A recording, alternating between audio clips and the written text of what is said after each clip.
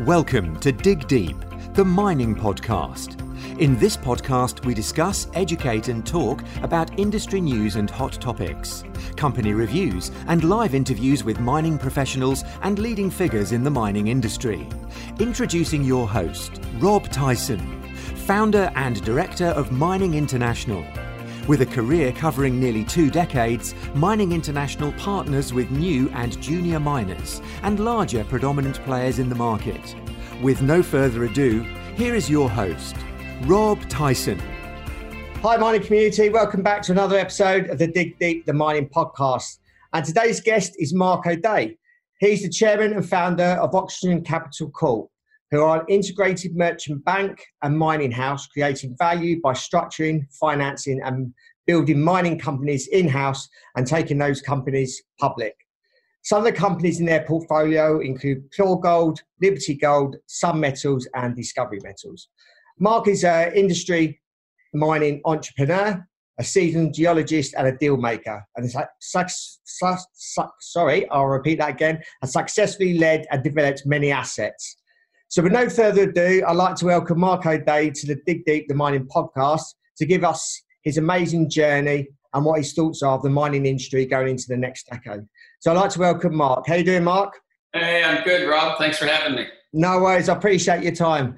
As we always start these podcasts, appreciate if you can give us a little bit of your background and your journey. So from when you graduated, obviously we spoke before this podcast, and you were in Australia doing your PhD. So round about that time through to current day, and if you want to share anything that people may not know about you. Okay, great. So I don't have to go back to my birth story. Okay. No. That's entirely up to you if it's interesting. Okay, great. I mean, I would go back to the Rock. There's a place in Canada called the Rock, which is Newfoundland.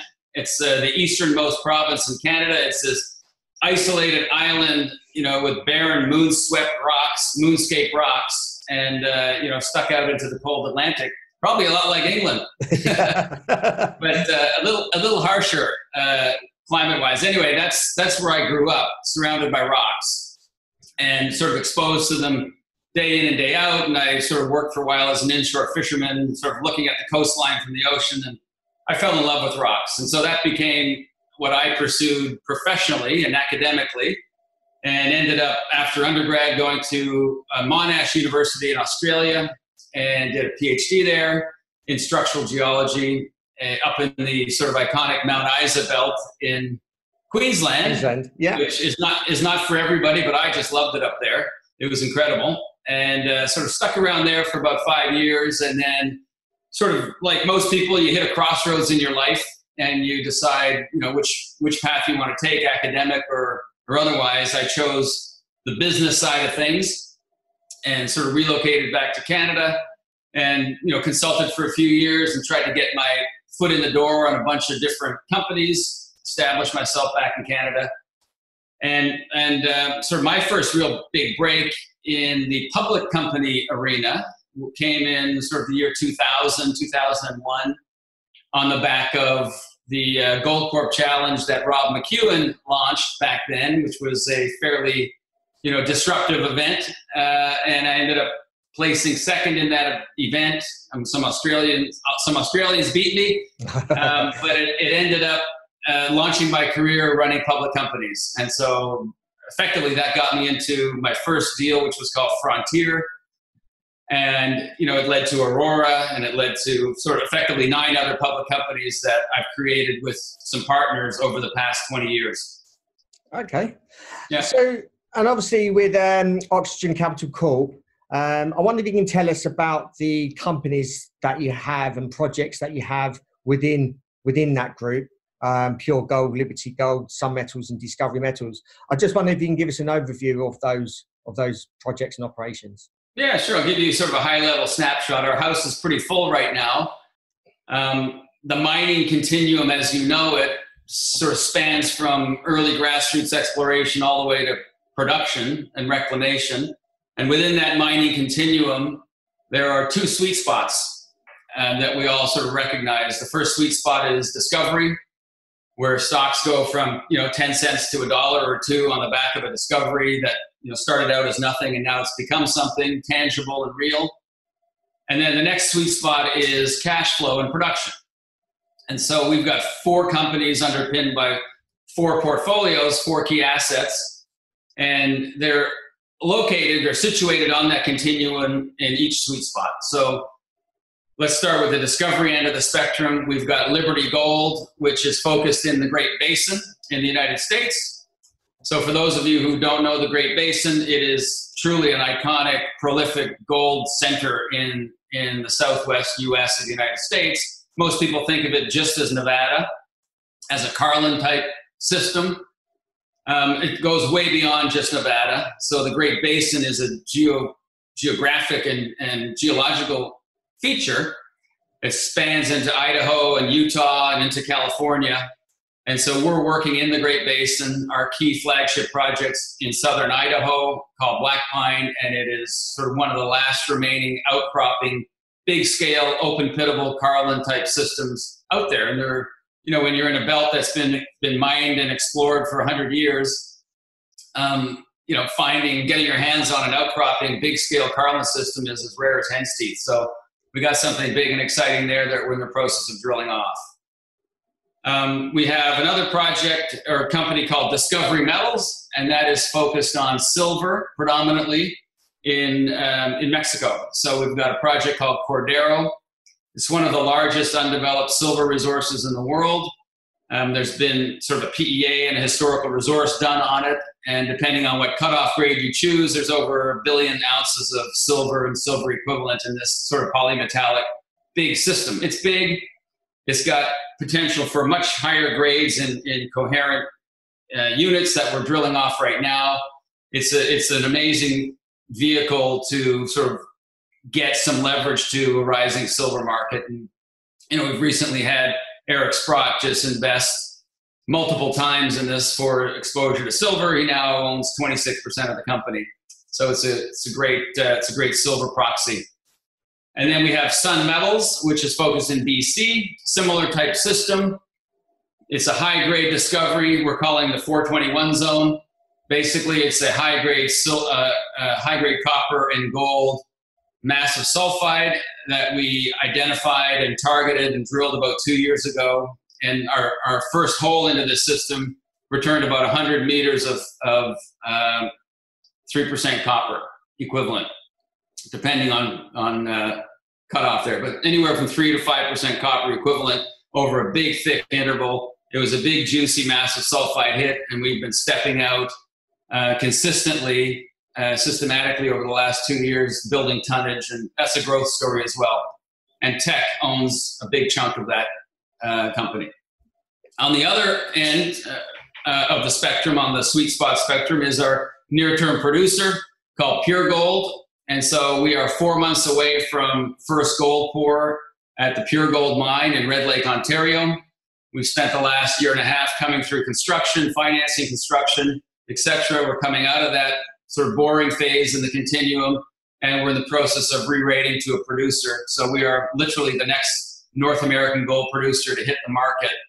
And we'll be pouring our first 1 million ounces of reserves, start pouring by Christmas this year.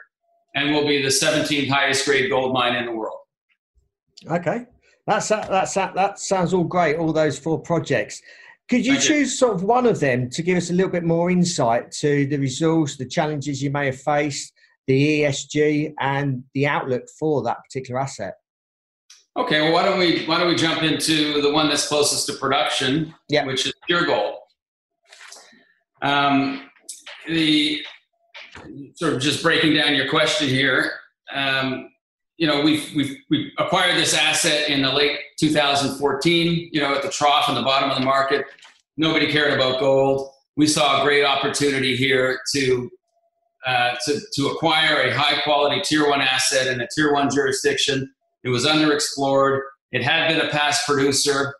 It stopped producing in the late 70s. We said, okay, we got a new gold environment. We got a new paradigm for gold exploration and mineralization in Red Lake. Let's apply everything we know and get busy. So we put together a phenomenal Red Lake focused team. all of us cut our teeth in Red Lake, and we basically took an asset that had been sort of discarded effectively, and within a couple of years had drilled off 2.5 million ounces of brand new ore. So we've got 2 million ounces roughly in the measured and indicated category at about 9 grams. And we've got another 500,000 ounces in the inferred category at a similar grade. So that's 2.5 million ounces. We cut our reserves from that. So thinking we're going to do this in phases. So phase 1 is a 1 million ounce reserve, all kinds of organic growth in and around it. These deposits are deep, very deep roots. I mean, Evolution, one of Australia's producers, just acquired the Red Lake mine complex up the road, and they're now mining down at 2.5 kilometers depth. So we believe we've got a long road ahead of us for continued organic growth, and this will be a significant project on the Canadian scene. I guess the biggest challenge that we've faced is the same that every other mining company's faced in the last 5 months, which has been COVID. We've been incredibly lucky that our project is accessible by highway. Yeah. So if this had been a remote fly-in, fly-out camp situation, we'd have major delays in our schedule, and we've been able to avoid that. Obviously, we put in some pretty sort of rigorous protocols in terms of health and safety to mitigate any health risks, but we've been able to build out a new protocol of driving in and out of site only. There's no air travel is allowed, and it's allowed the local population to remain employed, and all of our contractors and consultants, many of whom live in the Red Lake area, have been able to not skip a beat. Yeah, that's good. And any sort of, apart from COVID, any other challenges that you face with maybe the resource or the community around that area, or is it obviously it's predominantly a mining area? So yeah, we're incredibly fortunate again to be in an area that's been mining continuously for 85 years. Yeah. So you live in Red Lake to either work at the mines or run a business that supports people who work at the mines. So it's in the DNA of the place that mining is basically the lifeblood of the town, and it's an incredibly supportive environment for that. Obviously, you've got to do all the right things, and you see your sustainability aspect of your corporate governance and your ESG component of your company has to be top notch, and it is in our case. I mean, in the case of Pure Gold, we're building a new mine in the footprint of an old one, so that's involved a lot of reclamation, a lot of cleanup, and effectively starting life at a site that's cleaner than when we inherited it or bought it back in 2014. I mean, we're designing the project from scratch for closure. So as we build it out and its life evolves, we're closing it as we go, right? Yeah. So we've got in later phase in our mine life, as we get a little deeper, we're converting to electric vehicles, so an entire electric underground fleet. So all these things are real good environmental and sustainable components to our business. And obviously from the governance point of view, we've got a solid independent governance committee with all the protocols and policies in place that we review quarterly. And all of us are big shareholders in this company who we're aligned with the interests of all of our outside shareholders. Yeah. And what's the outlook and time frame of that operation in terms of obviously once you start pouring and then obviously increasing production as you go? Have you got any time frames for the short and medium term over maybe next 5-10 years? So right now our feasibility study, which is was published about a year ago, it was done at $1,275 gold, so it's obsolete from the point of view of what our cash flows are going to look like and our margins. But we scoped out an initial 12-year mine in phase 1, on the back of an 800-ton-a-day operation. It's clear to us now that this is a project that can evolve and scale up very, very clearly to a bigger project with a longer life. So as people sort of look and familiarize themselves with Pure Gold, it's important to look beyond what the feasibility study says and look at sort of all the low-hanging fruit that's around the reserves that can get converted to reserves and fed into a scaled-up mine that will ideally go for decades. Yeah.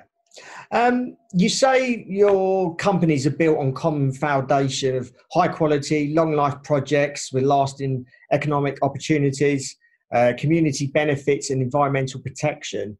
Can you go a little bit deeper into that and give us some further content around how you analyse and select an asset to develop? And obviously, I suppose you can give some examples of the assets that you have chosen or potential assets that you may be looking at now.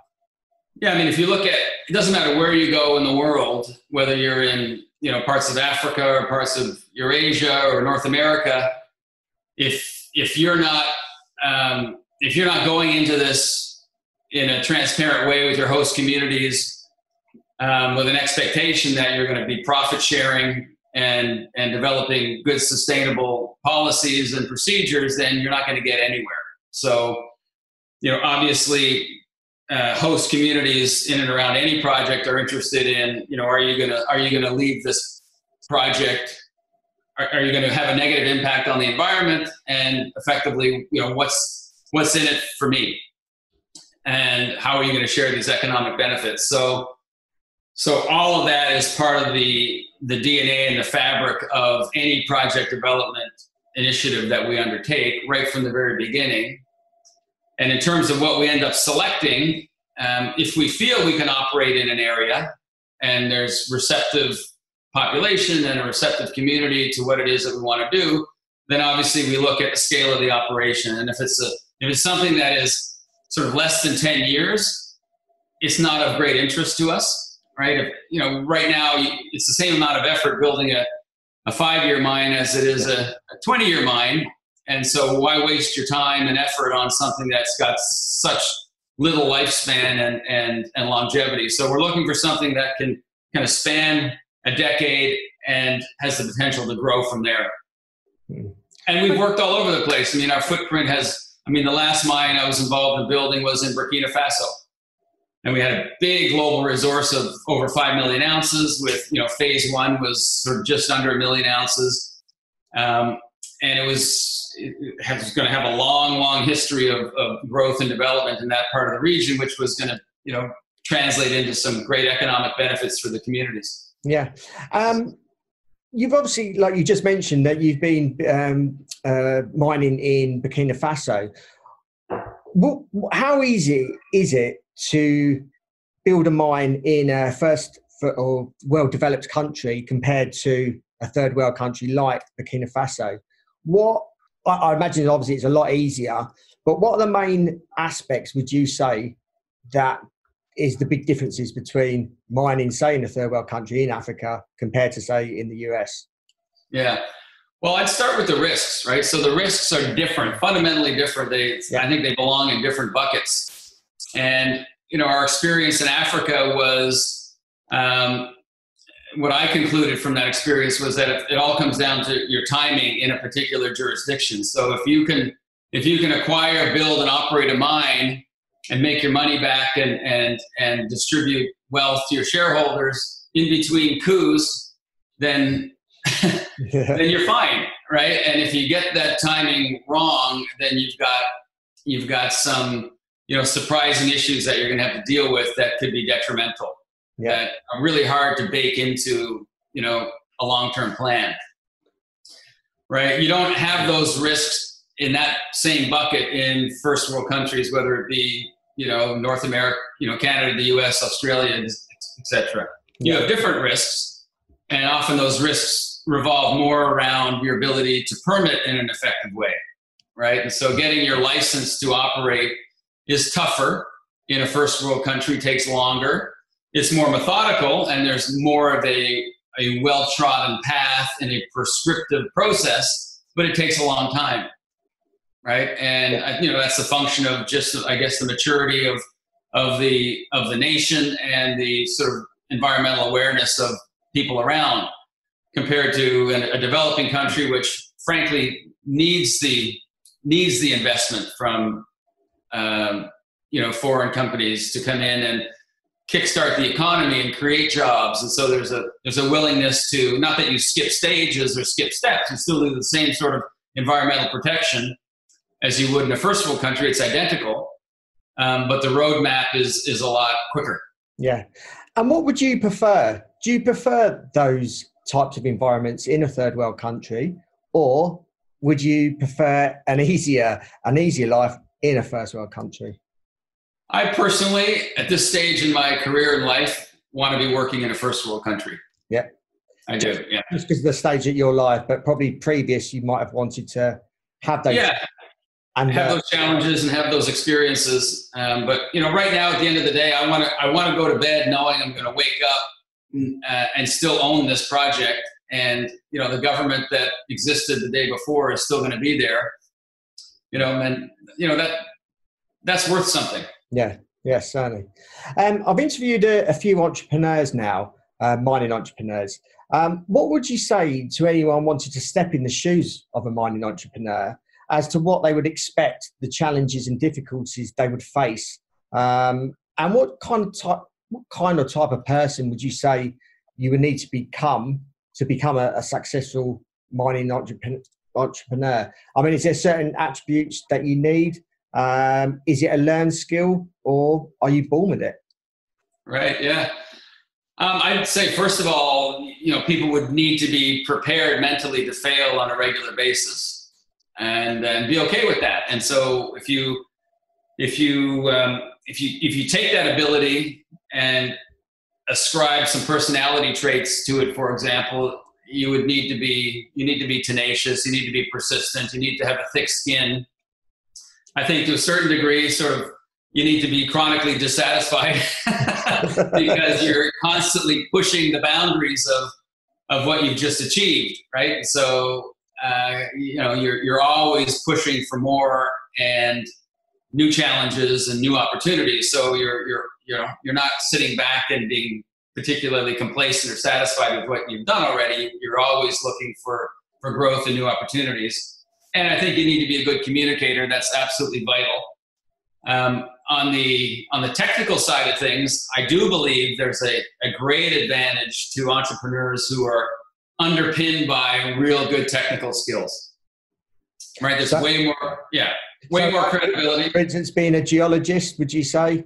Yeah. For example, if you're running a mining company, then you better understand some geology, and you better have honed your craft as well as you can, so that you're not stepping into a project that's got no chance at all, right? And so, as the head of the founder of a whole bunch of companies and former CEO of 5 mining companies myself, the fact that I'm a strong technical geologist has been a huge advantage.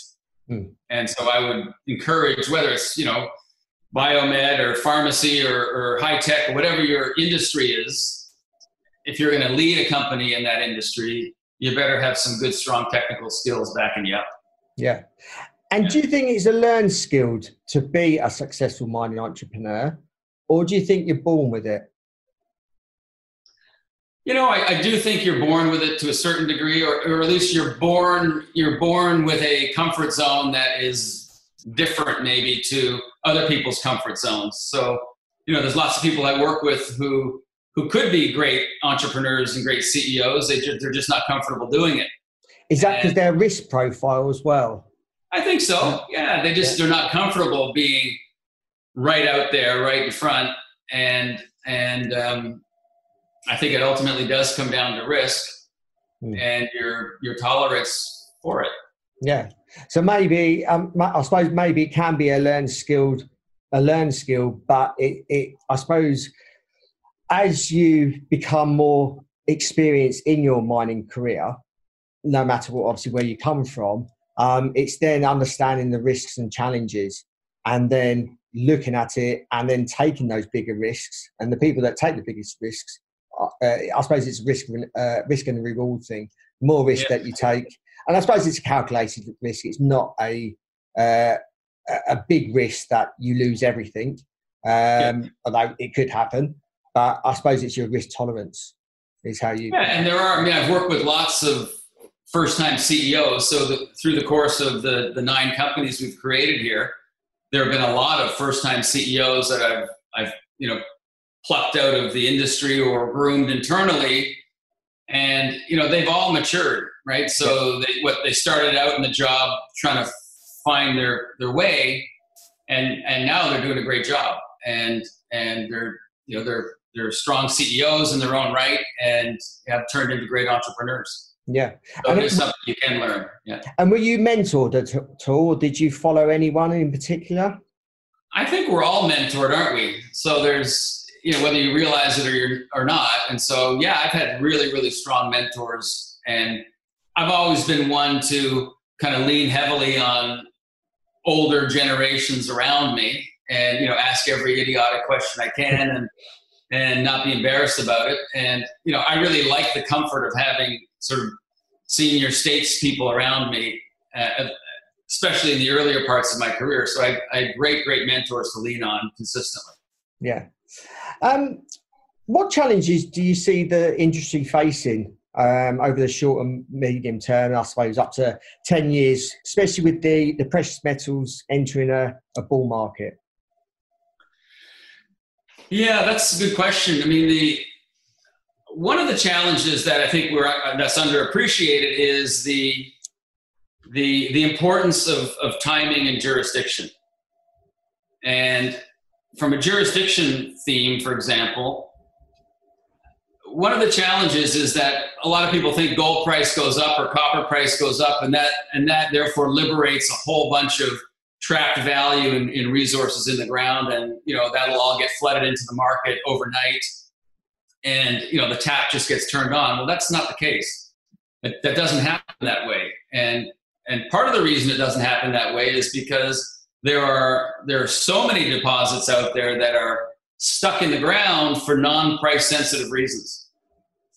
Okay, so there are reasons related to jurisdiction and location, whether that's associated with a geopolitical risk or environmental sensitivity or extreme poverty or whatever it might be. There's right now there's 25 years of global production sidelined in the gold environment, gold deposits around the world, because they're in the wrong place. So the challenge moving forward, if we're in a bull market, is investors and companies need to focus on high-grade deposits that are price insensitive, right? That can handle a lot lower prices in places that you can actually mine and permit, right?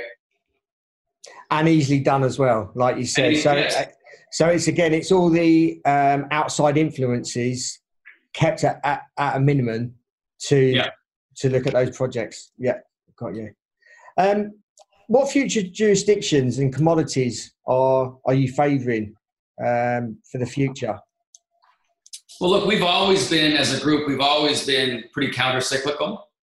So as commodities are out of favor, we're building our businesses in that commodity. And then as they come into favor, we're harvesting results. So we've done that over the last 8 years. We've been in this, pretty apathetic bear market in the precious metal space since 2012, 2013, till just very recently.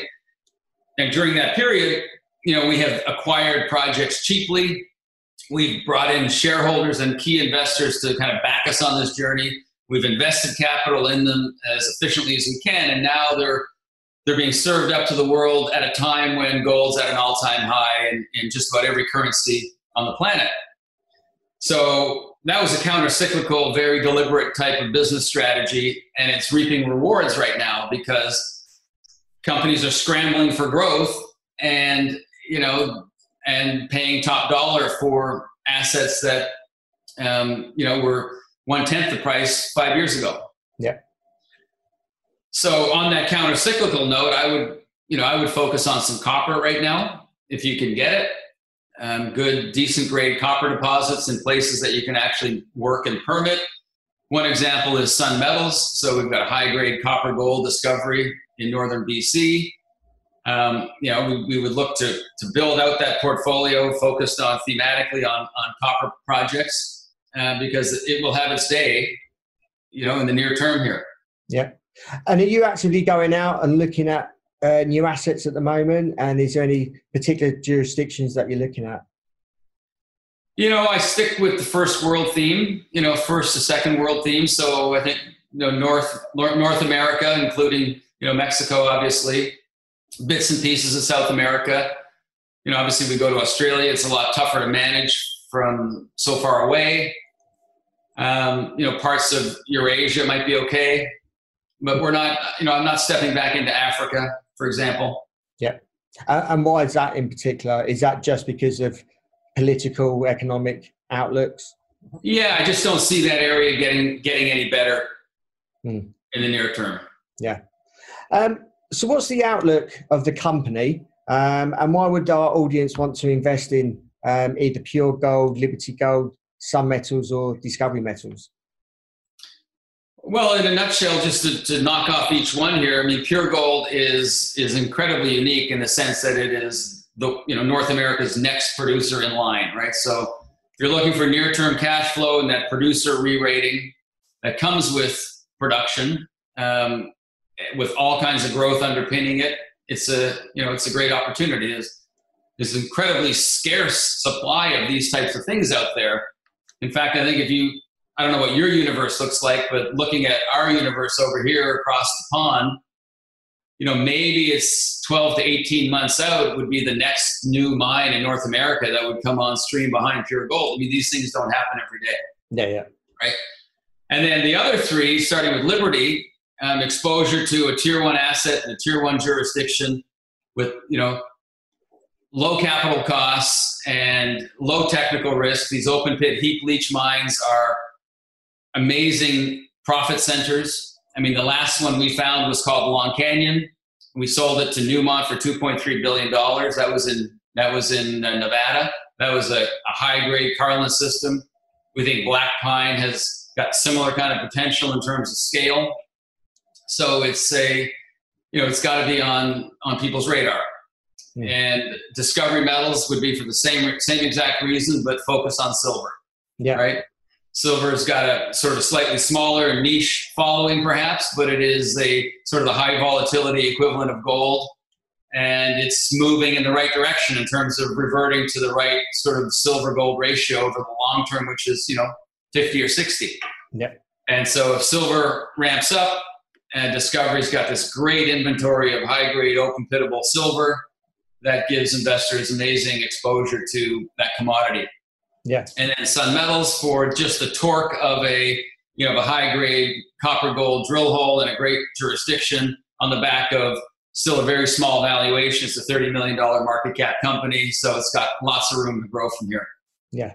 And is there any commodity you favor or metal? Obviously you're involved in gold, silver, and copper.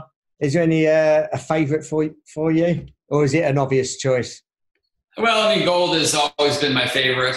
It's easy to understand. It's easy to. It serves such an important purpose in the sort of financial economic world. It is money. So in the environment we're in right now, given what's happening, given all the capital that's being printed, all the cash that's being printed, I think gold has got a long way to go. Yeah. Upwards.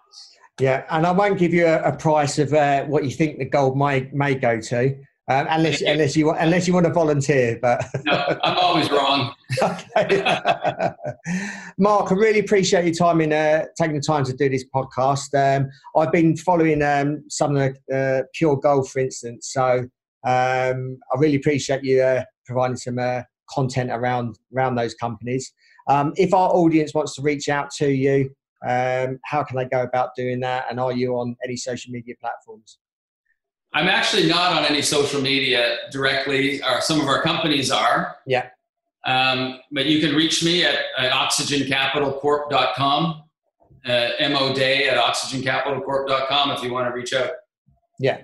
And feel free to email myself and I can pass any messages on to Mark. And that's rob@mining-international.org. Really appreciate your time, Mark. I'm sure I'll be following your company through these next few years, and hopefully our audience as well after listening to your story. So really appreciate your time. And for those that are listening, if anyone is interested in obviously in any of those companies, and also if you know of anyone that may be interested in those companies, please pass this podcast episode on to your colleagues so they can understand a little bit about those companies and Mark's journey. So until next time, happy mining. Thanks for listening to Dig Deep, the mining podcast. If there are any topics you want discussed or questions you want to ask any guests, then you can email us at rob@mining-international.org. Or you can follow Rob and Mining International on LinkedIn, Facebook, Twitter and YouTube for more content and to have your questions answered. Until next time, happy mining.